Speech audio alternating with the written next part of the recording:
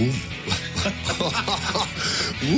No, I say to the fans that the fans are the fans and the fans have the right to have their opinions and to have their reaction. Football heritage. I'm so happy, believe me. I'm so happy. Lewandowski, Robert Lewandowski. Dream team.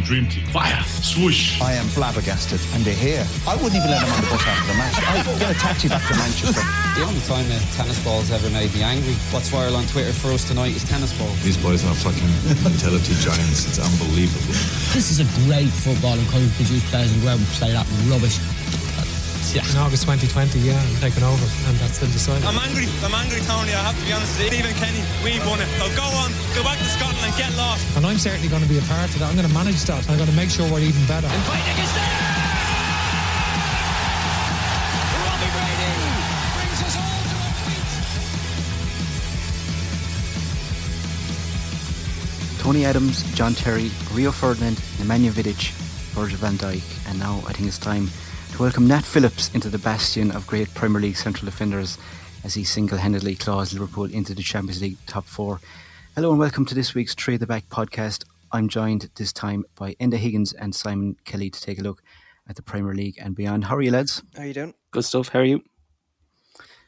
So we've Simon filling Phil's boot for the night. So Liverpool biasness has been put aside. So it's free reign for Enda to take on whatever agenda he has to set out. I suppose in terms of the top four race, it's kind of better late than ever for Liverpool, clawing themselves back into after their mid-season slump with Leicester and West Ham's end of season slip-ups there, leaving the door open, and Klopp's men's thanks to a gift from the gods really for Alisson against West Brom, and then Nat Phillips the other night getting inhabited by the ghost of Virgil van Dijk really in that performance against Burnley.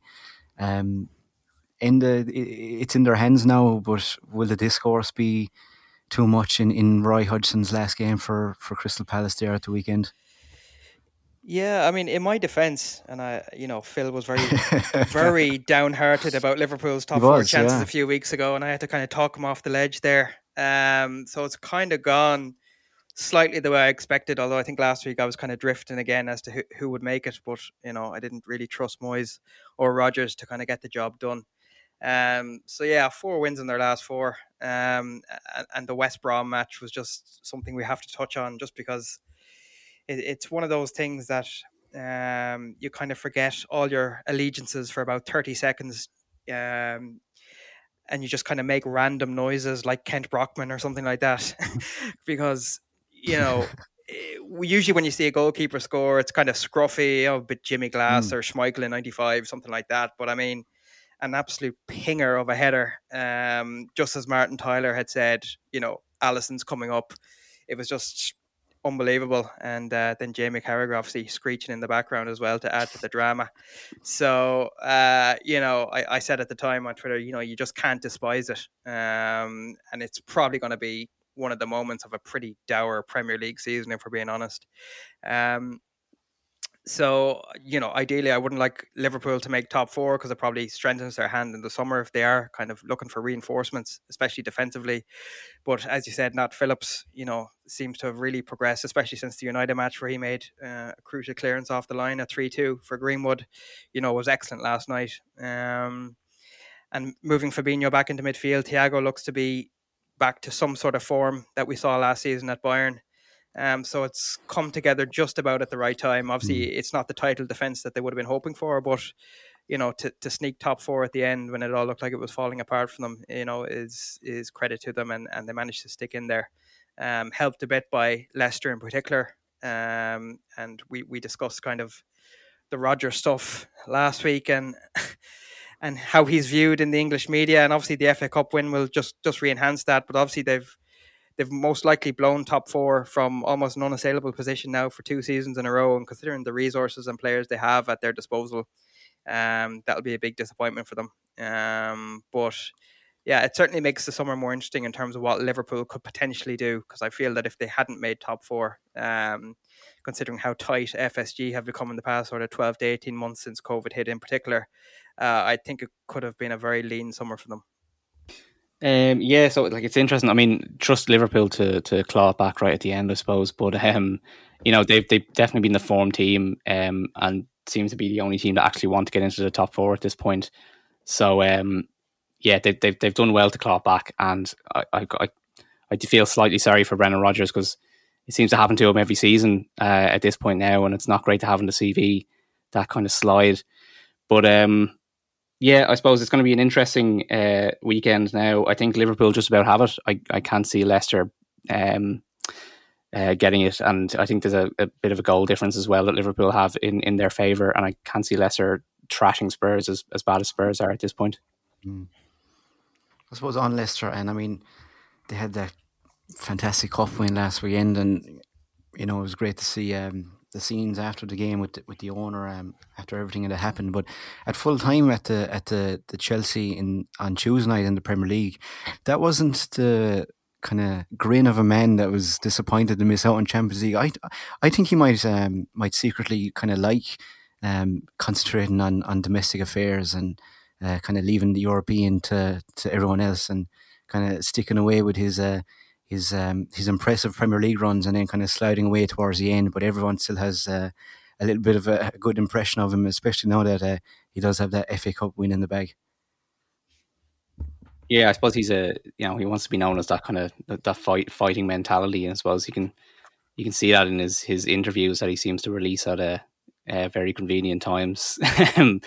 That he wants to be known as that kind of scrapper and the guy who gets things done. But yeah, I don't know. I mean, it never looks good, I suppose, that slide. But I think now that he has that trophy under his belt, it kind of does cement him in that kind of top manager bracket in England anyway.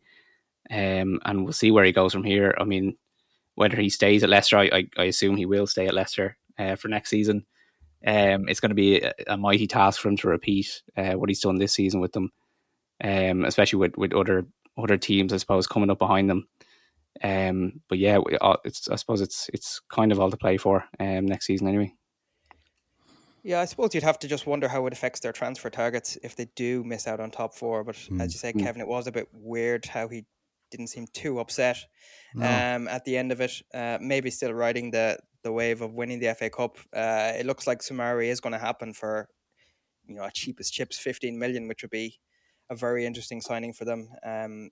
And they'll probably just hang on to all the players they do have at the moment as well. So it's a pretty strong squad as it is. So if you add Samari to that, some good young players coming through as well. So perhaps he fancies, given domestic competition a better go next season. And then obviously Europa, you'd fancy them to be comfortable enough with the squad they have in the group stages at least. Yeah. So yeah, he's not looking too stressed about it at the moment, certainly compared to last season where it was kind of all or nothing about getting into the Champions League. Whereas he'd probably feel that Leicester are in a better position this year in terms of, Iheanacho has progressed. They've had some good signings last summer as well. They've all integrated fairly well. And the squad is still a good age, really, apart from Vardy and maybe Johnny Evans, but everybody else is in pretty good shape. So I think Leicester will be quite content going into next season, even if they do finish fifth. I was bigging up West Ham there a couple of weeks ago, and Moisey let me down. Sliding down get used to it. Get used to it. Spurs then, Simon, are out of contention, but I suppose they still have they might have a hand to play yet with Leicester at the weekend. Yeah, it's an interesting situation at Tottenham at the moment. I mean, there's so much going on, and it's all seemed to kind of capitulate at the same time. With the Super League, with Mourinho getting sacked, with Kane announcing he wants to leave. It's all just kind of gone one way for them at the moment. So yeah, Spurs are in a strange position in the league. They're seventh place now, and they're in and around West Ham. So they're kind of they want to get that Europa League spot, but at the other end of it, there's that Europa League conference spot, which I don't think they'll be too happy to have. I think most Spurs fans would probably take a year out of Europe rather than be in the Conference League. If they do get in there, they'll probably just play the young lads. So there's a bit to play for Spurs yet, but I mean, judging on the performance at Villa, it was a pretty bad one to watch, and Spurs looked devoid of anything. It was interesting that at one point Kane, Ali, Son and Bale were on the pitch at the same time, and you really wouldn't have noticed any of them were there at the point. So, yeah, it's a weird one for Spurs at the moment. But I suppose we'll see what happens on the weekend, and then obviously with the new manager coming in, probably going to get announced maybe next week or the week after. That's another story, really. So yeah, it's all up in the air for Spurs. Is there any indication of who that will be? And I know I've seen is it Filippo Inzaghi's name has been on the list, and Scott Parker as well. Yeah, even though he's been relegated.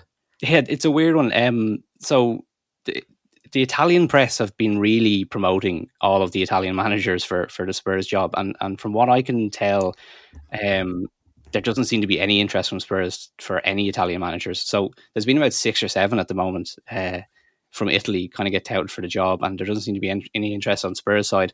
From what I can see, there's 4 candidates on the shortlist. It seems to be Roberto Martinez, Graham Potter, Ralph Rangnick, and Brendan Rodgers, with maybe Scott Parker just below them as well. I mean, what's looking likely for me is Roberto Martinez keeps coming up, and I don't know how happy Spurs fans would be with that one. It's not the most inspirational of choices by Levy, and given that this is probably the biggest decision he'll have to make as a chairman in his 20 years at Spurs, because of the position that Tottenham are in, I don't think Roberto Martinez is the right fit. I don't know. Personally, I think Graham Potter would be an okay choice. He's done well at Brighton. I mean, in terms of his style of play and his philosophy he wants to get across on the pitch. Obviously, it doesn't really come across on the pitch because it is Brighton and they have limited talent in their squad. But his ideas are there, and they match up with what Spurs want to do. Then you have someone like Rodgers. I think, as I said before, I don't think he's going to be leaving Leicester. I don't know why he would at this point, because they're well and above Tottenham at this point. And then the other one, kind of out of left field, will be Ralph Rangnick.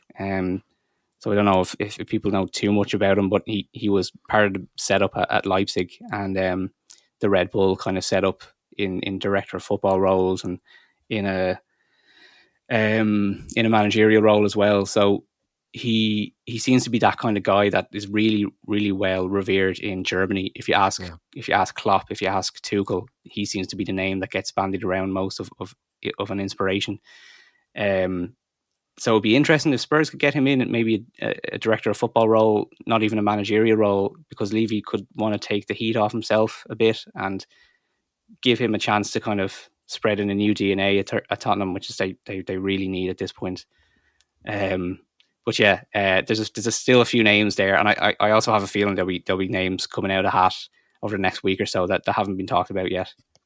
I don't want to bring up old wounds, but it's kind of hard to imagine whoever does get the job will be as good as Pochettino. Yeah, it's funny. I mean, what they're looking at, and in what kind of Daniel Levy has said about what they want in the new manager, they're basically just describing Mauricio Pochettino. You know, it's like when you come back with a new girlfriend after breaking up with your ex, and they're exactly the same. You know what I mean? It's like what's the message here? You know, but yeah, nobody's going to replace Pochettino and what he's done at Spurs. But I suppose you can try and get close. But yeah, I mean, you know, maybe Pochettino might come back at some point in the next couple of years. He's never ruled it out, and he's always said he wanted to come back, but I think it could be a bit too early for him. And Simon, the Harry Kane interview with Gary Neville seemed very out of character, and he's talking like a guy who is in control of a situation that he has absolutely no control over, considering he signed a 6-year contract. What is the thinking there? Is he just trying to force Spurs' hand into maybe having a good summer, or is he actually trying to just force his way out at this point? I think it's the latter. I think he's trying to force his way out.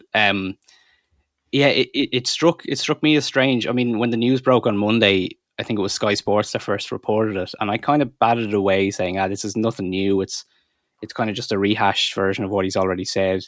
Then, you know, more and more stuff started to come out about it, and then it turned out that he'd been interviewed by Gary Neville, and this was coming out later in the week. It came out today, and Yeah, he sends a kind of mixed message in the interview if you listen to it. I mean, on one hand he never says he wants to leave Spurs, but he also says he never said he wanted to stay at Spurs. So I think that he's seen himself and where he is in his career. I mean, he's 27. I think he's turning 28 in June, and he's looking at Spurs now. And what Spurs need is a complete overhaul, and they need a couple of years to get back into the top four and to rearrange themselves after Mourinho, because this season has been an absolute disaster for them. And Harry Kane has just carried them on his back. I mean, he's played 2 or 3 positions at points. Just, if he could pass to himself, he could. So I think Harry Kane is looking at the situation at Spurs and saying, look, there's no chance I'm getting any silverware here. And I'm coming to the end of my peak, I suppose you could say. And I'm gonna just kind of stir the pot a bit and see what I can get. But on the other hand, I mean, Kane signed a contract, a 6-year contract in 2018. So there's 3 years left on that. And what Kane is basically saying, that he believes he has a gentleman's agreement with Daniel Levy, that he saw out this season and then he can kind of make his way to another club this season. But I mean, I don't think a gentleman's agreement is in Daniel Levy's vocabulary, to be fair. Like, he's not going to want to sell. And I think ultimately this story could get blown out of proportion. I honestly think that Daniel Levy could just say, look, absolutely not. You're not leaving. It's out of the question. And sorry about it, but you're going to have to, maybe next year, but you're going to have to do another season for us. And I mean, I suspect he'll want to stay in the Premier League. I can't see him ever moving to Spain or Italy. So you'd imagine his options are probably limited to the 2 Manchester clubs, unless Chelsea are interested in getting involved. But you'd imagine that Daniel Levy only kind of has to play a game of hardball with City and United and kind of up the fee, because the ball is in his court, like you said, with the 3 years left in his deal. And I'm not sure if, like, obviously he'd be a huge signing and he'd be fantastic, and you're probably guaranteeing 25-30 goals a season. But is that what United need, or indeed like City, considering Pep's disinterest in high level strikers? Yeah, well, Pep has tried very hard to kind of remain within some sort of budget when it has come to signings, in fairness. Probably something that he doesn't get enough credit for. I know Diaz was probably 68 million, but has proved worth every penny, but he's never kind of even gone near that 100 million mark. And if we're looking at Kane with 3 years left in his deal, and then who you're dealing with, I can't see anything under kind of between 130 and 150. And then you look at what United could do in the summer with that sort of money. Sancho's been touted at kind of 80 to 90 million euro, which is about £100 million. And potentially getting a 6 and a defender in as well. So I can't see United going for that type of deal at the moment. And the fact that you'd have to deal with Levy, I just think there's too much in Levy's favour in those type of negotiations for United to be entertaining that sort of thing. And then, apparently Kane is more intrigued by City anyways, which, you wouldn't blame him. Yeah. Fair enough. Although he has the face of a tricky red and the haircut, but I'd be very surprised if he rocked up at Old Trafford. If he did, I'd be delighted, but I just don't think, nothing that United have done in the past 2 to 3 years would suggest that they're willing to spend that type of money. They tried to get 30 or 40 million euro off Sancho's fee last year, and then try to make it up in add-ons. So Levy won't be entertaining that kind of behaviour, from whoever is at the negotiation table for United after Woodward leaves. It would be too big of a job anyways for somebody new coming in to negotiate that kind of transfer as well, which we need to take into account for United. If we remember Woodward's first summer, for example, it was Fellaini on transfer deadline day. So hopefully we can get an improvement on that type of negotiation anyways. But I can't see United going for that. You mentioned Ruben Diaz there, and he was announced as the Football Writers Player of the Year today ahead of Harry Kane. And I mean, for probably most of the season, it was kind of assumed that Diaz would be there or thereabouts, but he kind of received a little bit of backlash after it was announced today, I suppose, considering, Simon, like you said, how influential Kane has been in Spurs season, even though overall they haven't had a good season themselves domestically, but I mean his stats are so impressive: 22 goals, 13 assists, the most assists in the league. Is that a little bit of a snub, even though you have to admit that Diaz was excellent and a huge signing for City? Yeah, I think Kane will see it as a snub because he is really that kind of guy who goes after those individual awards and wants to rake up everything. But I think Ruben Diaz deserves it because he's been fantastic for City, and I think he's been one of the real key players in why they're winning the league. And as great as Kane has been, yes, he's been fantastic, but does he have anything to say for it at the end of the season? I mean, yeah, I don't know. Yeah, you could see it as a stub potentially, but I think ultimately Diaz probably deserves it. Yeah, I mean, if you look at the biggest change in City this season, it would be that back four. And Diaz has been a huge part of that as well. I know people are directly comparing his stats with, people like Maguire or Van Dijk's season last season, but City are a much different team to the way those teams set up. And yeah, he's got good protection from Fernandinho in particular when he does play, and Rodri. But I think coming from Portugal for that type of fee and to have the impact he's had, I think it's been the biggest change in City this season. And there is a bit of, expecting Kane to do what Harry Kane does at this stage because he's done it for the past 2 to 3 seasons. So that's kind of his consistency and brilliance has almost gone against him. Whereas with Diaz, signing a defender from Portugal, we've seen with Mangala and to a lesser extent Lindelof, it's not exactly a guaranteed success. And, Diaz, he's still only in his early 20s as well. So, I was okay with it. I was surprised to hear that he's the first defender to win it since, Steve Nicol in 1989, when you think of some of the defenders that the league has had. So, long overdue for a defender. And I was okay with it overall. I think you should take Diaz out of that City side more than anybody else. We've seen the last few weeks when he hasn't been there, when they've started Aki or some of the backups that they have struggled and conceded a lot of goals. And in the Champions League in particular, I know that doesn't count for the Premier League Player of the Year, but he was fantastic as well. So those are the type of things people do take into account when they actually are voting for a player. So no issues with it for me, but yeah, it's tough on Kane, and hopefully he's not threatening his daughter's life again to win an award. But I just think Kane's consistency has gone against him at this point when it comes to kind of awards. It's just kind of expected that he's going to produce those type of numbers every year. On the Irish front lads, and I mean, probably assume that we'd put them on the back burner for a couple of months at least, especially having failed to qualify for the Euros in the summer. But some good news earlier this week that they had won the war for Ryan Johansson's name, the youngster at Seville. A little bit of a tug of war there between Ireland, Luxembourg and Sweden, and it was kind of an indication that various rules would prevent him from playing for Ireland, which I think was his preference at the time. So a huge victory for Ireland, and it kind of follows up quickly as well with the news a couple of weeks back that Getafe youngster John Joe Patrick Finn as well wants to apply his name for Ireland as well going forward. Yeah, I think it's brilliant that these players are now kind of turning towards Ireland as opposed to away from it in our recent history.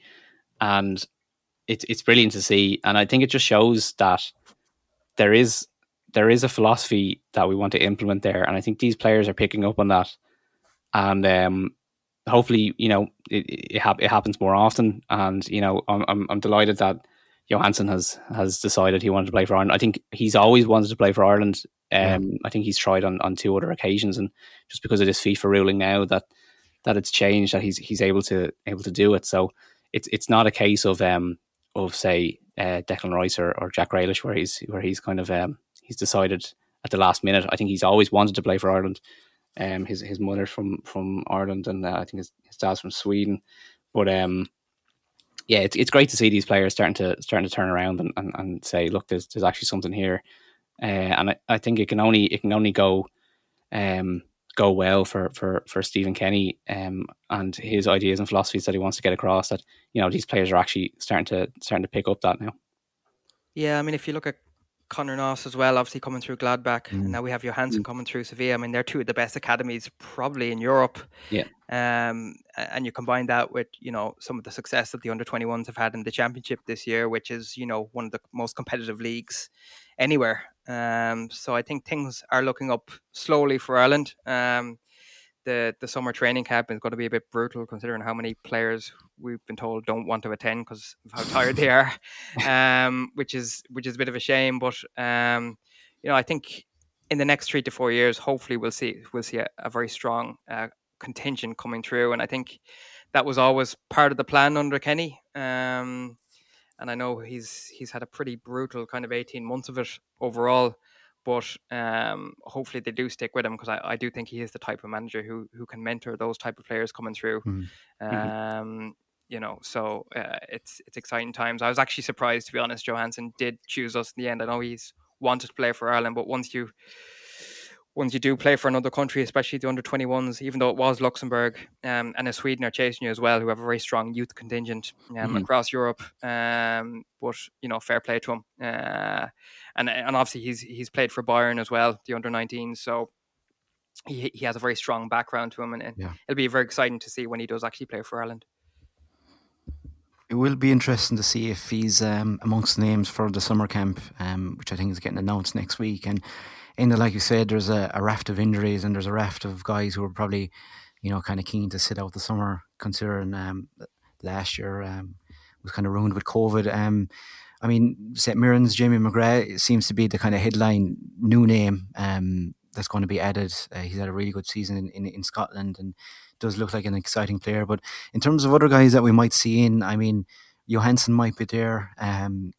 Patrick Finn might be there. I know he's only 17, but he does have some minutes in La Liga, which will stand to him. But it would be good to see the likes of Conor Noss, like you said, or Adebimpe Odebeku from West Ham as well, who looks very impressive. And I think he won Player of the Month in the PL2 as well. So that should stand to him if Kenny wants to kind of look that direction for his selection. Yeah, he scored a hat-trick against United under-21s there 5 or 6 weeks back. I know he pulled out of an Irish under-21 squad there recently, which is quite concerning. So hopefully we can nail him down. I'm looking forward to seeing Nathan Collins, hopefully, if he's recovered from injury, because I do think he's certainly one who'll be, a future Ireland international for sure. So I imagine it'd be a very young squad. Lumby, maybe Parrott, who's coming to a small bit of form at the end of the season after a pretty rough loan spell. Ida isn't getting much minutes at Norwich lately, but we know he's a favourite of Kenny's. So I don't think there'll be too many big surprises, but yeah, it'll be a very young looking squad for sure. As we've heard some of the senior guys aren't really too keen on rocking up after a COVID affected schedule to take part in a summer camp. So it'll be interesting to see who does actually make it in the end. Yeah, I think it's coming a good time, because I mean, even when you have the kind of older players not really interested in coming, I think now is a brilliant time for Kenny to get a young squad together and really get the players that he has in mind for 2-3 years down the line that he wants to implement. I mean, this is his kind of first big couple of weeks with the team since joining. I mean, he really hasn't had that much time to deal with them. So I think getting the right players and the young players within this camp is ideal for him to kind of put across his philosophy and what he wants the team to be playing for in the next couple of years. Because I mean, as I said, he doesn't have that much time, hasn't had that much time really with the squad. But I do also think that he should have an idea of the players that he wants to blood in over the next couple of years after this camp is finished. And I think that's going to be really important going forward. I suppose it is a good chance for some of the lads who have their foot in the door to get ahead, the likes of Jason Knight and Jason Malumbi, or even, say, for example, Andrew Bamidele, if he's selected after his spell at Norwich there the past couple of weeks. I mean, considering how poor Shane Duffy's season went, I mean, there's a huge opportunity for a young fella to come in and kind of stake his claim with an impressive couple of weeks. Yeah, I mean, he's been phenomenal. I'd be shocked if he wasn't in the squad, to be honest. the Norwich fans are absolutely raving about this guy, and we've seen a few matches on Sky as well, and his statistics are just outrageous. So really looking forward to seeing what he's capable of. We discussed, one of our previous shows. He's kind of come out of nowhere. Phil's part of the world to all of a sudden be an important part of Norwich's late season performances, even though they were comfortably top of the league anyways. But his impact has still been massive, and he looks like potentially massive player for Ireland, and that centre back position with him and hopefully Collins, who I'm a huge fan of, would put us in good shape for the next few years, because Duffy going back to Brighton with his tail between his legs after one of the worst loan spells you can imagine at Celtic since probably Tyler Blackett back in 2014. It really couldn't have gone much worse for him, and his confidence must be on the floor at the moment. So I do think we'll certainly look to a much younger setup going forward. Quick glance around Europe now, lads. And I suppose Serie A has been wrapped up with Inter Milan winning the title now for the last couple of weeks, but Juventus hanging on by a thread there in the top four race going into the final weekend, and it's all to play for between AC Milan, Napoli and Juventus. Milan have a kind of tough game against Atalanta, who you'd imagine would be kind of happy enough to see Juventus dwindle outside the top four. Juventus are playing Bologna and Napoli are at home to Verona. So, I mean, the odds probably with Juventus, maybe considering how strong Atalanta are, but certainly would be a huge blow to them, especially after the whole Super League shenanigans to miss out on top four there in Italy.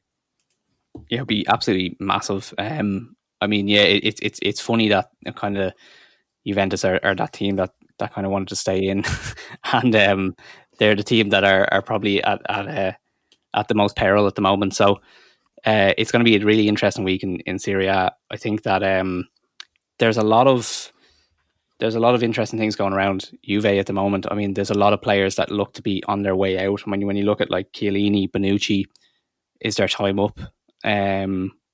And then Ronaldo as well. I mean, nobody really knows what's going to happen with him. I actually heard rumors today that some people saw there was like moving fans outside his house, putting his cars away and stuff. So I don't know if he's made his mind up that quickly, but it could be a hint as to what's to come in the summer. But yeah, really interesting, because I mean, Juve are just those stalwarts of the I suppose of the Champions League, and to see them miss out on it would be really incredible. I mean, I don't think many people would miss them, but yeah, definitely with the team that they have at the moment, I mean, it's a bit of a crazy one. Yeah, I think Napoli are fine against Verona, and obviously Atalanta, who've won their last three, and in usual style, it's all gone very kamikaze, especially the 5-2 against Parma and the 4-3 against Genoa. So it'll be interesting to see how Milan can approach that game, especially with Ibrahimovic out injured. They really struggled against Cagliari last week, and I think that draw really could cost them Champions League. So I think Juventus might just sneak it, unless Atalanta really throw the towel in the last game, but that's not really Gasperini's style. They almost play with even more freedom somehow now that they've had Champions League wrapped up, and the last three games have been enjoyably chaotic as we'd expect for Atalanta, and I don't think that'll suit Milan, and judging by what a nervous wreck they were against Cagliari, I think that's a really tough game for them. But yeah, obviously there and France are the ones to watch this weekend, and obviously Spain, which we'll cover with Alan later on. But personally, I'd love Juve to miss out, just because it's like they've been so naive really this season in just thinking you could bring in Pirlo a week after he got the under-21 job. It just felt like, no matter what we can do, we'll win the league. It doesn't really matter. So the fact that they're fighting just for that fourth place on the last day of the season, their recruitment in the last 2 to 3 years has been, shambolic, really.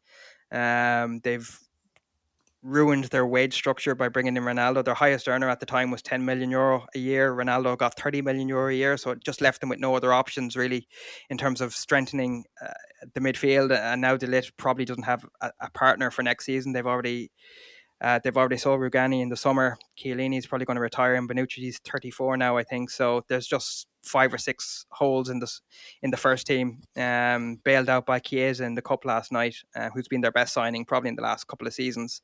Bentancur and Rabiot are really struggling in midfield at the moment as well. Kulusevski has actually been very good this season. It's kind of gone a bit under the radar from Juve fans, I find, for whatever reason. But yeah, it's going to be an interesting watch for sure. You mentioned France there, and I mean, we've over the past few weeks we're kind of willing Lille over the line, and they're kind of like they're like someone coming up to the 18th hole at the Masters, and they're just kind of have a little bit of the jitters.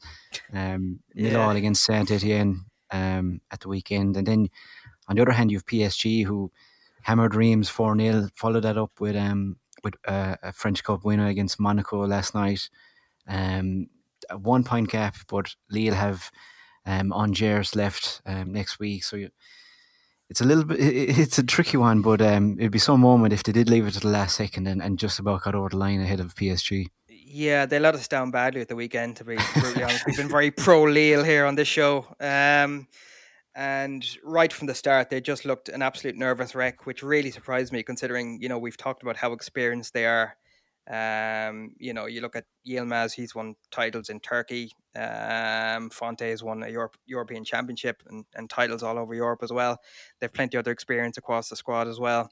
And they just weren't at it from the start. And Saint Etienne were the better side. Now, Saint Etienne usually concede quite a few goals, but they actually shut up shop quite well on the night. And then Fonte, after the match, had a right old moan on TV saying he's never seen them play like that before. They were incredible. What were they doing? Which, when you're in that mindset, you'd know with Klopp, Kevin, obviously. Of course. When you're in that type of mindset, it's not very convincing. So there does feel a kind of lack of belief there that, they were able to kind of ride through the season on this high of, up there competing with PSG. And for the first time, all eyes were on them to really ram it home. Because if they'd won at the weekend, they would have only needed a point against Angers, which they probably would have got quite comfortably. But the fact now that they need to win the game has put a lot of pressure on them. And they didn't really create anything against Saint Etienne, which is probably the biggest concern of all. So if they play like that again at the weekend, you'd have to be concerned for them. So I think slight favourite is PSG at the moment, who have quite a nice fixture as well to finish up. So, but yeah, again, like Italy and Spain, it'll certainly be the one to watch at the weekend. Yeah, I'm definitely getting sick of Maurizio Pochettino lifting trophies at this point. So I would definitely love Lille to secure it. But yeah, it does look a bit dodgy for them coming up. But I think they might just about get over the line. But PSG have done well to kind of get back up there and in and around the mix. But yeah, as I said before, I think hopefully Lille can get over it, because I think Galtier as a manager deserves it. He's been fantastic with that squad and with the players that he has. I mean, like Yilmaz has been just unbelievable this season, and to think that he's like a 35-year-old, that it looked like his career was done. I mean, yeah, he definitely deserves a bit of silverware at the end of it. Yeah, it'll be interesting to see how Angers approach that game. They're quite attacking against Marseille in the 3-2 loss, and obviously they lost 5-0 at PSG. They've actually lost, I think it's 7 of their last 8. So if Lille hadn't looked so nervous at the weekend, you probably would have felt that they'd comfortably take care of that game. But Angers beat Lille actually back in January as well, so that's probably adding to the nerves a bit. So if Lille do win, I can't imagine it'd be a comfortable 90 minutes for anybody. First, I thought you cheeky bollocks, to be quite honest. Excuse me if this is live. We're joined by Alan Feely, a Seville-based Spanish football journalist, to take a look at the final weekend of La Liga action with the title still up for grabs. Thanks for coming on, Alan. I hope you're well. I'm all good. Thanks for having me, Kevin. Always a pleasure. Good stuff. So I suppose the last time we had you on, the kind of lead Atletico Madrid had for it was starting to dwindle, and hanging on now by the skin of their teeth in the La Liga title race. Just at one point in February, I think they had a 10-point lead over the other contenders, and that slowly dwindled away. They've steadied the ship though over the past couple of weeks, and now went to the final weekend with just 2 points ahead of Real Madrid, who have stormed back into the conversation. They're unbeaten, in fact, now since the end of January. Atletico, they just need a win against 19th place Valladolid at the weekend. Surely they'll get over the line at this stage. Yeah, you'd expect them to, but Atleti, you really don't know, you know? I mean, like, they have a propensity to kind of mess things up at the most pivotal stage, especially when things seem to be easiest for them. Do you know what I mean? Like, back in 2014, when they won the title last, they actually, if they had won the penultimate game, I can't remember who it was against a lower team anyway, they would have won the title outright, but they didn't win it, so they had to go to the Camp Nou and avoid defeat in the final day of the season, and they managed that in the end. So they kind of have a propensity to do things like this. But I guess that's already been fulfilled this season because of the nature of their win last weekend against Osasuna. I mean, like, Real Madrid went to goal up. They're all playing at the same time. They were playing Athletic Bilbao in Bilbao. So, and then Atletico went to goal down at home against Osasuna. So it looked like Real Madrid were going to go into the last day of the season with the title in their hands. But then Atletico equalised to Real Madrid and then got a last-minute winner through Luis Suarez to take control back.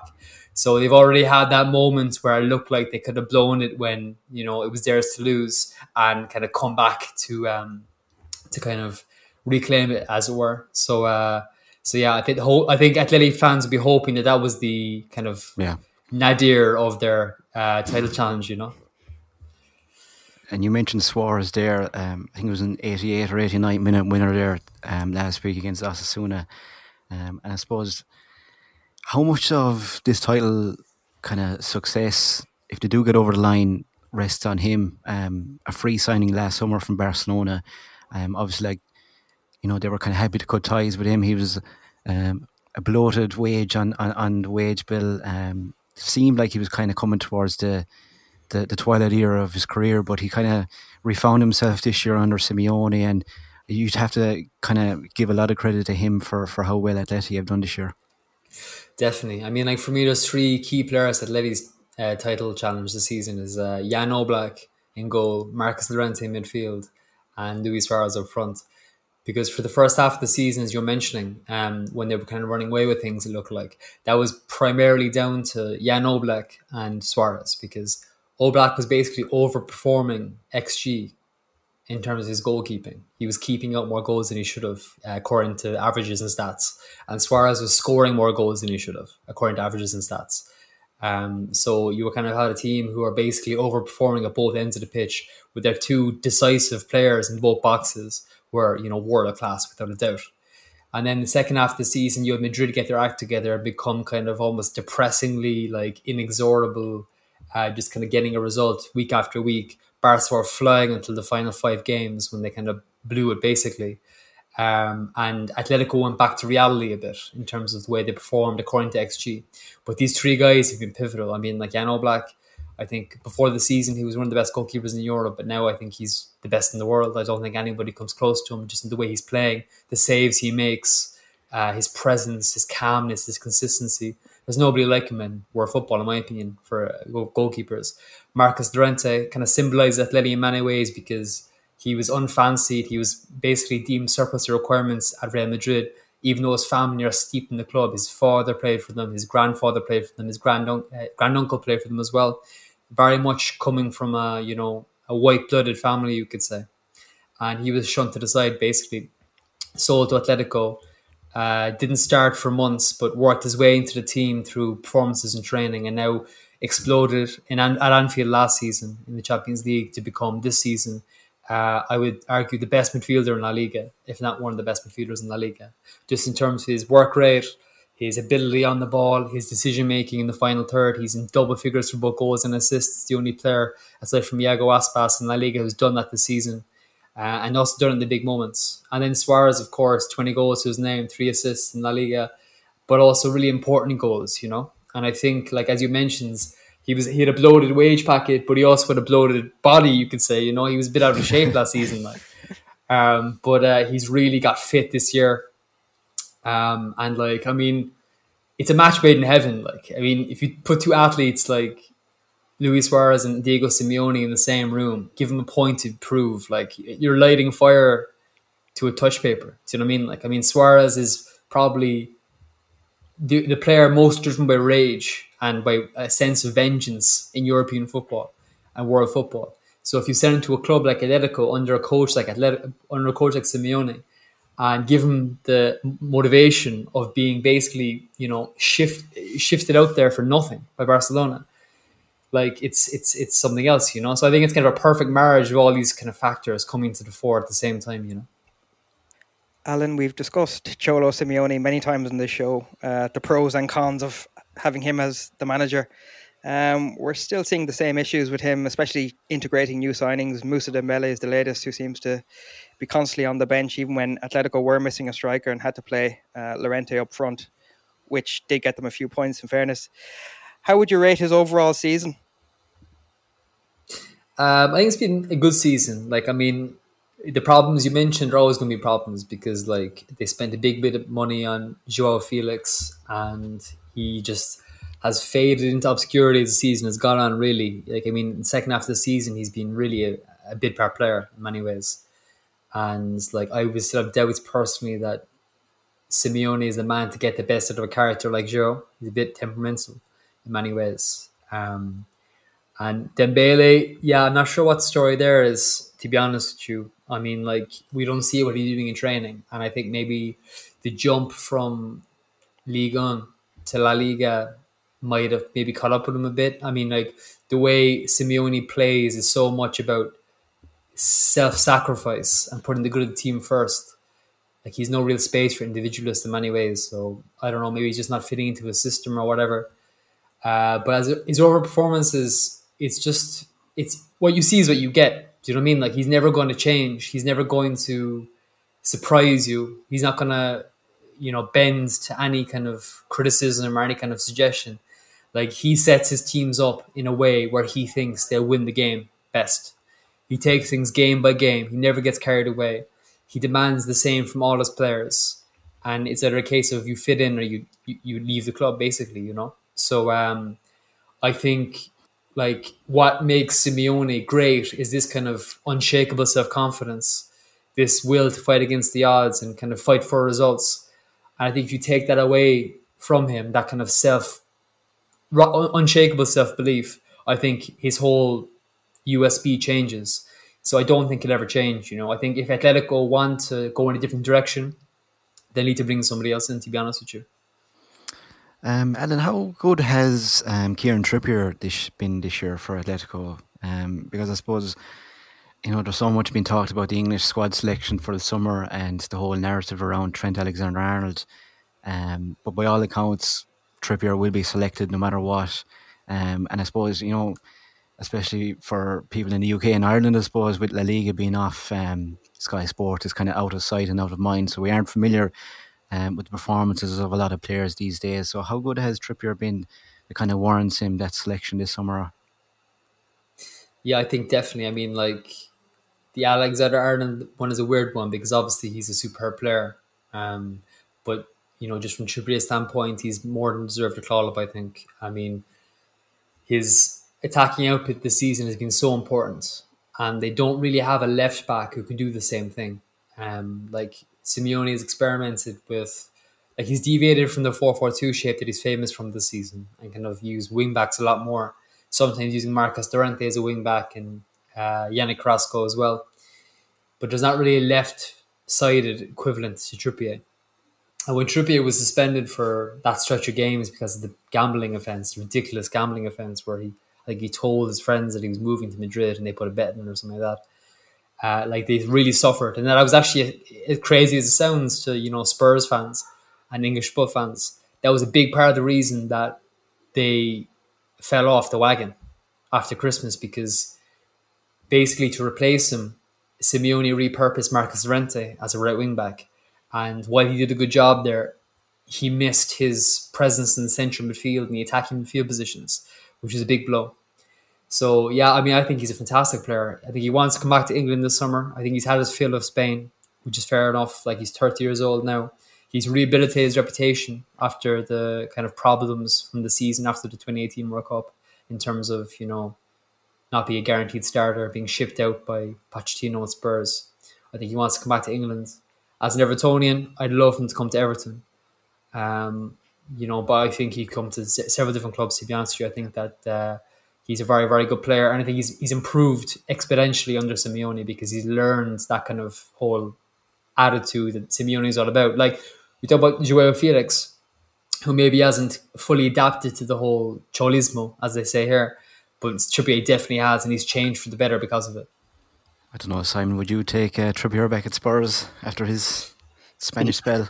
You know what? I probably would at this point. Yeah. I was never Trippier's biggest fan at Tottenham, but he's kind of one of those players that you only realize how good he is when he's gone from the club. Like, his output was always fantastic for Spurs, but there was just seemed to be something lacking with him under Pochettino, and he never really kind of hit the strides that I suppose that he could have. And it's great to see him do so well at Atleti, and I don't think anyone would have imagined him being there when he left Spurs. But yeah, it's great to see him doing well, and I personally would like to see him back in the Premier League. I don't, whether it's at Spurs or it's at Everton or somewhere, he can definitely do a job, and like he's definitely got a few years in his legs yet. So yeah, it'd be great to see him back. Alan, quick word on Real Madrid, I suppose, and I mean, they're the form team in the league at the moment. I think they're unbeaten since the end of January, and I suppose you have to give a lot of credit to Zidane for kind of keeping them in the title race. Their European run kind of came to a fairly dismal enough end against Chelsea, I suppose. They got over the line against Liverpool, but fortuitously there was a couple of poor performances on Liverpool's side that helped Madrid over the line. But on a domestic front, I mean, to be within a shout at this point is fairly impressive. But do you think to just let a little bit too late now that they're playing Villarreal this weekend? Villarreal obviously near towards the top of the table. I think they're in 6th or 7th place and still in contention for Europa League places. So it's not going to be an easy one by any means. Yeah, I mean, I think with Villarreal, I think they have an eye on the Europa League, as in the United game the following Wednesday night. It's been their main focus all season. That's why they brought in Unai Emery. Domestically, their season has been a disappointment in many ways because, like, they finished 5th last season, and the expectation this year was that they'd push Sevilla for a 4th place finish, and they're way off it. They're in 7th. They're actually out of the Europa League places at the moment. They're behind Betis and Real Sociedad. And they need both of them to drop points and to beat Madrid to actually get into the Europa League places for next season. So I think that, in this game, they're going to be primarily focused on United, and that's going to be their main ambition. So I'd expect Madrid to win that game comfortably. This season, yeah, it's been a weird one for them. I mean, before Christmas, there was serious questions over Zidane's job. They got knocked out of the Copa del Rey by the 3rd tier Alcoyano, which is just crazy. The Champions League showing was a disaster initially, but they recovered and got to the semi-finals, which is more than most people thought they would get to. And they were obviously showing up against Chelsea. A Chelsea team definitely riding a really good wave under Thomas Tuchel. I think they're a bit more vulnerable now than they were then. But just a very well-coached team, full of youth and energy and vitality in comparison to Madrid, who are, to be fair, they were destroyed by injuries, like serious injuries to top players. Their key men, the likes of Toni Kroos, Luka Modric, Karim Benzema, have all played so many games this season. Zidane doesn't trust his squad players to kind of come in and rotate. He's been playing virtually the same 11 every week when everyone's fit. Sergio Ramos has been absent. He shouldn't have started that game. He's nowhere near fit, and he was injured straight again afterwards. So I think that game wasn't a reflection of where Madrid are right now. I think it's the end of a long season, a COVID impacted season where they've been pushed to the limit. But there's no doubt that they're far from the kind of power that they once were. But they are Real Madrid though, and I think they've been winning every week because they're they know how to win. They have key players who can step up in the clutch moments and deliver. They have a very smart coach in Zinedine Zidane. And they have, and also their resources. I mean, like, people are always going on about their finance, like about their injury problems, as if poor Madrid. And I'm always going, they have more resources than every other club in La Liga. So if they're getting so many injuries, it's their fault for not planning their squad correctly. Like, they didn't play Martin Odegaard, so he went to Arsenal. They didn't play Luka Jovic, so he went to Eintracht Frankfurt. So like if you played these players and rotated them and kept them happy, they would have stayed and they would be there to supplant Toni Kroos when he's COVID positive or Modric when he's picked up an injury. But because they're not there, you're promoting Antonio Blanco from the Castilla, the reserves team, or Samuel Chust in centre back, or these players. It's kind of, I don't know. But so I'm kind of skeptical about the poor Madrid, injury hit and all that kind of stuff. But the fact is they are, and it's a feat for them to get this far. But yeah, I don't think they'll do it on Saturday. I think this is Atleti's now. I think their moment, like I said earlier, was against Osasuna last weekend, and I think that they'll finish the job on Saturday. And I mean, just looking at the Madrid squad at the moment, there's a kind of a huge gulf between, say, aging superstars, the likes of Benzema and Hazard, and then a kind of really young contingent that kind of haven't really made the grade yet. Obviously, there's some exciting young players like Ferland Mendy and Mariano and Vinicius Junior. But in terms of the kind of the older contingent, I suppose Hazard has been a huge disappointment. Didn't particularly stand out against Chelsea either on his comeback. How much of a kind of a damaging signing has him, considering the outlay they spent on him, and now it looks like they already need to kind of find another player for that type of role? Yeah, I mean, like, it's kind of a weird one because, like you mentioned, the young players there, like Mariano, he's just not cut out to be a Madrid player. He'll never make it. He's not good enough. I don't think he is, I think that he'll be moved on this summer if they can to cut the wage bill a bit. Vinicius, he's a very talented player, but again, I don't think he has that special mental part of his game to just be a killer. Like, I mean, we saw against Liverpool what he can do. He can really hurt teams, and he has the ability to do it. But he's just not confident enough. Like, he passes when he should shoot sometimes, and I think that sometimes when you're playing at that level, that's not something you learn. It's something you're born with. And I don't think he has that, and he's also not that young. I mean, this is his third season at Madrid. Like, do you know what I mean? So as a first team player, so I don't know. But with Hazard, I mean, like, it's really phenomenal how much of a failure he's been at Madrid. Like, he arrived, first of all, I think it was 7 kilograms overweight. Has not stringed consecutive run of games together. I think he scored 4 goals in a Madrid shirt so far. Just being a complete failure for the money spent on him. But I think with Hazard, I think it comes down to mentality again. I think that, like, when Hazard was at Chelsea, he was indulged. He was a star man. He could live a comfortable life because he was 23, 24, 25. And he could eat his pastries and all that kind of stuff and get away with it, because his body was young enough to recover. But I think once you hit 30, you can't get away with that anymore. Do you know what I mean? Like, I can confirm that. I'm telling you for sure now.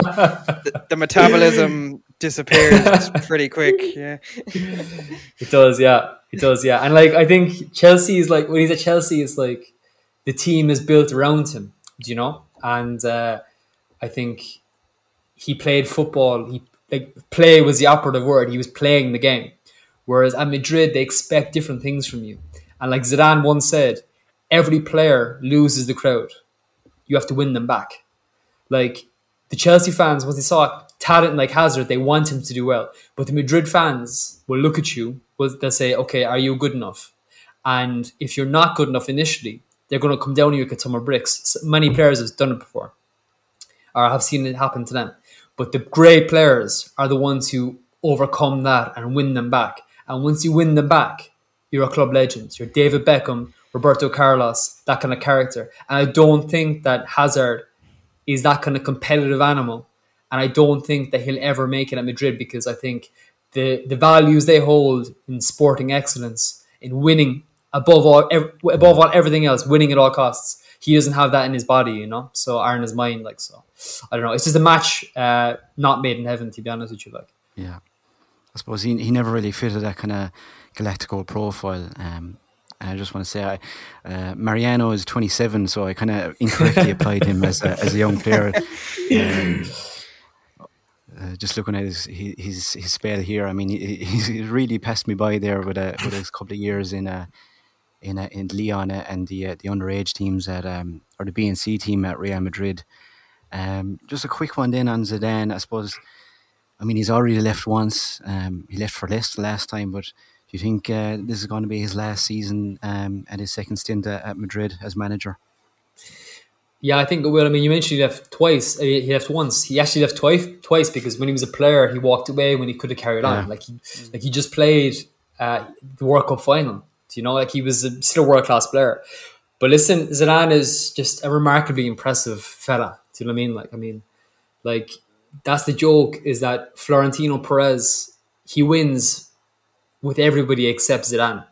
Like you look at Cristiano Ronaldo, he gets rid of Cristiano in the end. He wins over Cristiano. He outlasts Cristiano. Iker Casillas, same thing. Guti, same thing. Raul, same thing. All of these top players all get used to a degree by Florentino and then binned. But Zidane is the man who's never been used. Like he leaves on his own terms all the time. And I think he's just a remarkable personality as well as a coach. And yeah, I think it will be his last season. I think he's tired. I think he knows the squad needs a regeneration. I think because of the dire straits they were in the last time, when Lopetegui and then Solari were in control and they got humiliated in the Champions League and they were way off it in La Liga, I think he may have felt that he left a bit too early and that the players that he loved and coached and worked with, the likes of Toni Kroos, Luka Modric, Sergio Ramos, were worthy of kind of, a one last go. And they got that. They got that last league title after he came back. But I think now he knows that a real clearing of the decks is needed. New blood is needed to be brought in, both in the playing staff and the coaching staff. And I think him leaving is the best way to do that. Clean slate with a new coach. But yeah. I was just looking at the kind of list of the bookies' favourites to take over. Massimiliano Allegri is the bookie's favourite at the moment. Raul is there as well. I'm surprised to see Guti third or fourth on the list, considering his, I suppose, relative inexperience as manager. Is there any kind of indication at the moment of who's be favoured by the fans to take over? Well, the fans want Raul, without a doubt. There was a poll in Marca the other day, and it's a clear majority want Raul. But I think Allegri is a most likely choice. I think that it's a very delicate moment for Spanish football and for Real Madrid, and I think that Florentino is very much aware of what could happen if things go wrong with his appointment and they bring in a rookie. Whereas if you bring in somebody like Allegri, you might not get exciting football, but you'll get winning football. I mean, he knows what he's doing. And also, because he's not part of the club, it's been okay to talk about Barcelona in recent days. They're talking about killing the sacred cows. And Laporta is wary, apparently, of bringing in Xavi because Xavi was friends with all of said sacred cows. And Raul is also very much of the club. Whereas if you bring somebody from the outside with a bit of a ruthless streak and a bit of an ego like Allegri has, he'll wipe the decks clean, he'll bring in his own men, and he'll turn Madrid into a winning machine again. And that's what Madridistas value above all else. Quickly before we move on to Barcelona, what's the reaction been like to Karim Benzema's recalling into the French team? But it's 5 years now since he last played, and the whole kind of blackmail scandal with Mathieu Valbuena and Deschamps and the French Football Federation have been fairly steadfast in their position for a couple of years now. But for him to be recalled for the Euros this summer, just a couple of months before the court case is actually to go ahead, I suppose is a little bit of surprise. But I suppose he's been Madrid's best performer over the past couple of years. So has there been kind of any response to his surprising return there?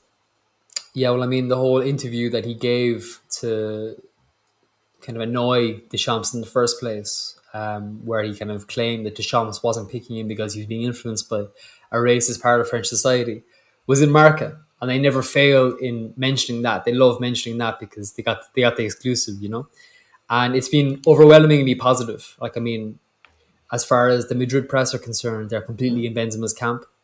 And they think his name should be cleared. Like, they're quite partisan, to be honest with you. I mean, Benzema has been not just their most important player, he's literally held them together at times this season with the goals he scored, and last season too. I mean, I think without him, they would not have won the La Liga title last season. And he's been phenomenal, And I think after so many years in, the famous BBC trident of him, Cristiano and Gareth Bale, like, he was always a lesser light, but he's outlived the both of them. And he's there a decade after coming, still plugging away, still playing really, really well. And I think I think his form has basically made it impossible to not select him. I think in 2016 it was different. He was still that kind of third wheel, you could say. Whereas now in 2018, I mean. But in 2020, I think if France didn't win the Euros and they left Karim at home, there'd be questions asked, to be honest with you, you know? And I think Deschamps is putting his... he's leaving after this summer. I think he's putting his desire to win back-to-back major titles, World Cup and a European title, above his moral stance, you could say. Alan, moving on to Barcelona then. It's really fallen apart since the Granada match. And I remember that watching that match, it reminded me a bit of 2014, where it kind of felt inevitable as the match went on that they were going to drop points. Koeman's response to, the game turning against them, apart from getting himself sent off, seemed very slow, with not changing Mariba off the wing at half time, and then Granada coming back into the game. And since then, obviously, they've dropped points to Atletico, Levante and Celta Vigo. Not much money to spend, potentially signing Aguero on a 2-year contract, as reported today. And again, Xavi linked back to the club, but again, he's struggled in terms of, Al Sadd and the Asian Champions League. What do you foresee for them over the summer? Who knows? It's actually a joke. This week has been mental. Since the Celta game, which basically, confirmed Koeman's head is in the block. It's been chaos. Laporta spoke out basically saying that there's going to be massive changes over the summer. Like I mentioned, they're going to kill all the sacred cows. But then the managerial process, selection process, is just chaotic. Either the journalists are making it up as they go along, the Catalan journalists, or the club have no idea what they're doing. Because they're literally first it was Xavi who's set to take over. Then Hansi Flick came into the picture. Then Erik ten Hag was mentioned. And then Klopp was mentioned as well. And now the latest line is that, as I said earlier, Xavi isn't wanted because he's too friendly with the sacred cows to be killed. Klopp and Ten Hag are complicated. Ten Hag just signed a new deal. Klopp won't leave Liverpool at the moment. And then Flick is the most likely number one choice. But I don't know. I don't follow German football closely enough to be able to have an opinion on it. But I was speaking with Jasmine Baba, who's on a podcast I do as well. She lives in Germany. She follows German football very closely. And I was speaking to her about it, and she was saying that there's links kind of emerging today in Germany, right, that it's actually legit, that they had a conversation, that kind of stuff. But my takeaway feeling was is Flick as good as we think he is? If you look at his track record, the only runaway success he's had as an individual coach has been with Bayern. And you're inheriting a ridiculous squad of players there. And I know they weren't good under the previous coach, but I think has he done enough? Is his body of work showing enough that he can come into a foreign climate with no Spanish, with a club as chaotic as Barcelona, with the pressure and the off-field politics that brings, and succeed? I'm not entirely convinced, but I guess we'll see. And then regarding the playing staff, it all depends on Messi, really, because if Messi stays, which I think is most likely at this point, Aguero will sign. I think it's a 5 million per season deal, which is a 58% pay cut. And when he earns at Man City, he earns 12 million quid a year at Man City. So it's quite a pay cut, but it's reflective of his desire to play for Barcelona and their financial situation, and also just his decline in the last year, you could say. But he'll only be signed if Messi stays. Memphis Depay is also on the table, but he'll only be signed if Koeman stays. And Koeman will only stay if Laporta can't find anyone better. That's the situation. That's literally, I'm not even joking. The reason we don't know about Koeman continuing is because Laporta is literally keeping him on red until he can find out whether he can get anybody better. It's a joke. And then there's also Wijnaldum is in the picture to come in a free transfer potentially. That's again conditional on Koeman staying. Eric Garcia seems to be pretty much a done deal for Man City. And at the same time, Barca want to trim the squad. Basically, they want to trim the wage bill in half, 50%. So basically, how they intend to do that is negotiate contracts with Messi, obviously. But Messi will be spread across the different arrangements. So it's they sign him for a 2-season deal, and then he goes to the MLS and then while he's in the MLS, he's a Barcelona ambassador. So he gets paid the same amount he would in normal times, but it's staggered across like a lifetime contract, basically. But for Piqué and for Sergio Roberto and for Sergio Busquets, they're basically going to lowball them in the summer. And if they don't like it, they can leave. If they accept the changes, they can stay. And then the rest of the squad, there's 9 players they're trying to get rid of. Off the top of my head, I think it's Neto, Junior Firpo, Felipe Coutinho,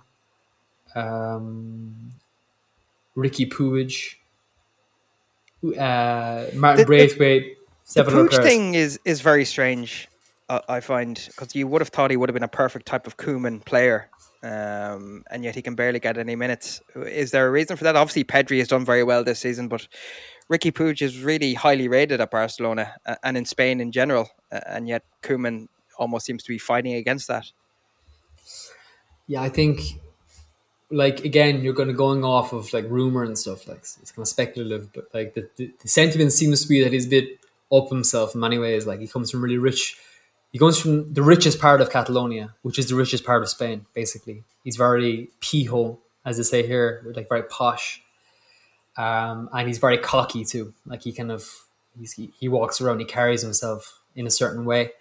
And whereas the likes of Ronald Araujo and Oscar Mingueza and Pedri have come in and, you know, basically worked their arse off to get into the first team, being super humble, done everything that they can to please Koeman, to please the coaches, to please the senior players. I think Puig is a bit more individualistic, and I don't think that Koeman likes that. There's a section of the Barcelona support base that really want to see him get more minutes, but I don't think Koeman rates him entirely. I don't think several key figures of the club rate him either. So I think that a loan spell or even a transfer could be on the cards this summer, to be honest with you. Alan, I just wanted to ask you there about Barcelona next season. I mean, they seem to be a kind of team in transition where they have on one end of the scale the older players in Messi, Busquets, etc., and then they have the very younger end of the spectrum, Mingueza and Pedri and the likes. Are they kind of stuck in that middle section where there's not that many players there that can fill that role? Like, how do you see next season going for them? Well, they're a victim of their own success, a bit like Madrid. I mean, when you have a generation that's as good as they were, like, it's very hard to move on from that generation, do you know? Like, the crux really is Neymar. Neymar leaving is the biggest thing. Because when Neymar left, Neymar was Messi's successor. And if Neymar and Messi are playing in the same team with Suarez, and you can bring in good players, then that team is going to flourish and continue to develop. But the reality is that their transfer policy post the treble of 2015 was a disgrace. Like, they brought in mediocre players like Andre Gomez, for instance. Even like the Everton lads, like Andre Gomez, Yerry Mina, like neither of them are Barcelona players, to be honest with you. Luka Dean is a Barcelona player, but he was behind Jordi Alba, which is a very hard place to be. Like, how are you going to get into that team? But Yerry Mina and Andre Gomez they just weren't good enough to be Barcelona players. Similarly, you know, Felipe Coutinho, not good enough to be a Barcelona player. Just not of the right mentality, do you know? So they spent these huge funds. Like, they reinvested the money when they sold Neymar in Ousmane Dembele and Coutinho. And like, Dembele is showing green shoots this season. He's a talented player, but he's so injury prone and he's been so inconsistent since he came that he's not been worth the money they invested in him, you know? Similarly, you have the likes of Samuel LTT, you know, just random purchases like what's the Wolves player again? The right back. His name escapes me. The Portuguese guy. Ruben Semedo. Nelson Semedo, yeah. And then also you have the likes of, you know, I don't know, I could go on. Like, Mateus Fernandez is barely kicked the ball this season. You know, it's just these players who are signed for big money, put on big wages, and they're just not good enough, like it, you know?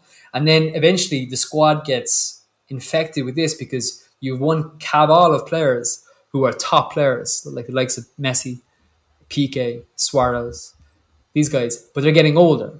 And then you just haven't brought in talent to supplant them and to help them transition. Do you know? It's kind of just, it's a weird one. And because those guys were so good, like, for so long, they were still winning titles in 2016, 2017, it was kind of papering over the cracks. And it's only the last couple of years where they've collapsed in Europe that we see the true measure of where they are. And basically, they just got lazy and complacent on success. The Barcelona board, the Barcelona scouting staff brought in mediocre players, had them carried by their world-class players. And now that their old-class players are in their 30s, they're paying the price. I'm just looking at some of their recent signings. Even, and I know it was kind of a swappy at the end, but Miralem Pjanic has barely flicked a needle for them this year.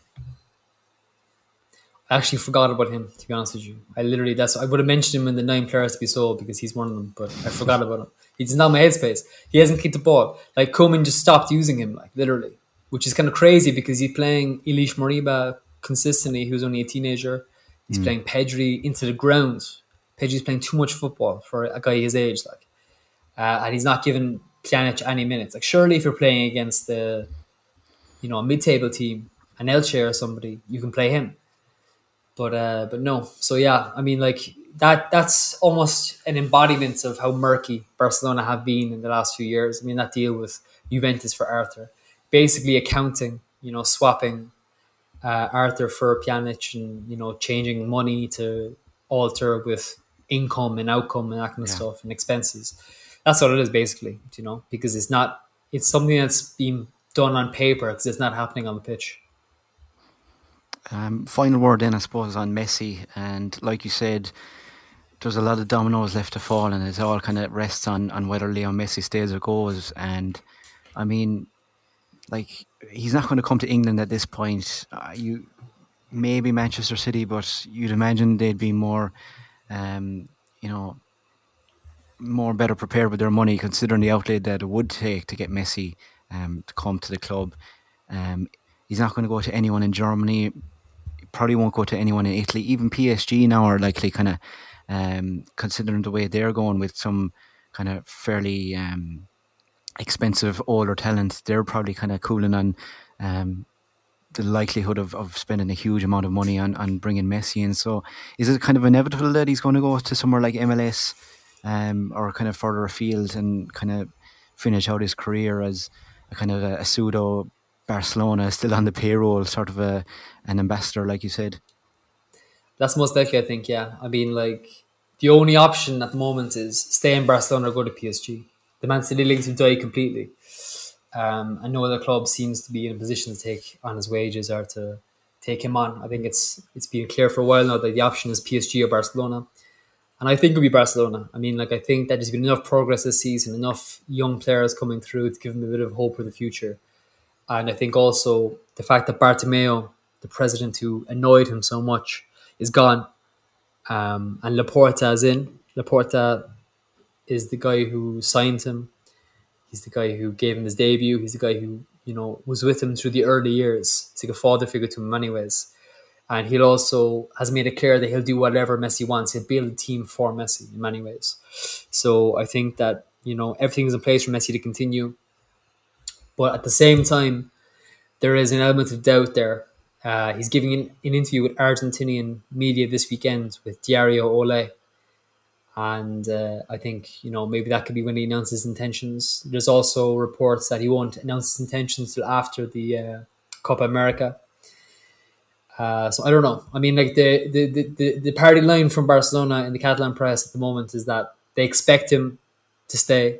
It'd be a shock if he leaves, but they're wary of the threat PSG pose. Very interesting. Alan, thanks a million for coming on tonight. No worries. Thanks a million for having me. Enjoyed it.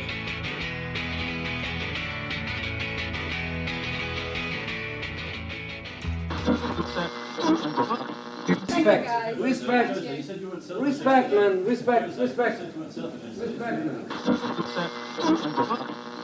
So we leave it there, so okie doke. Good night and God bless.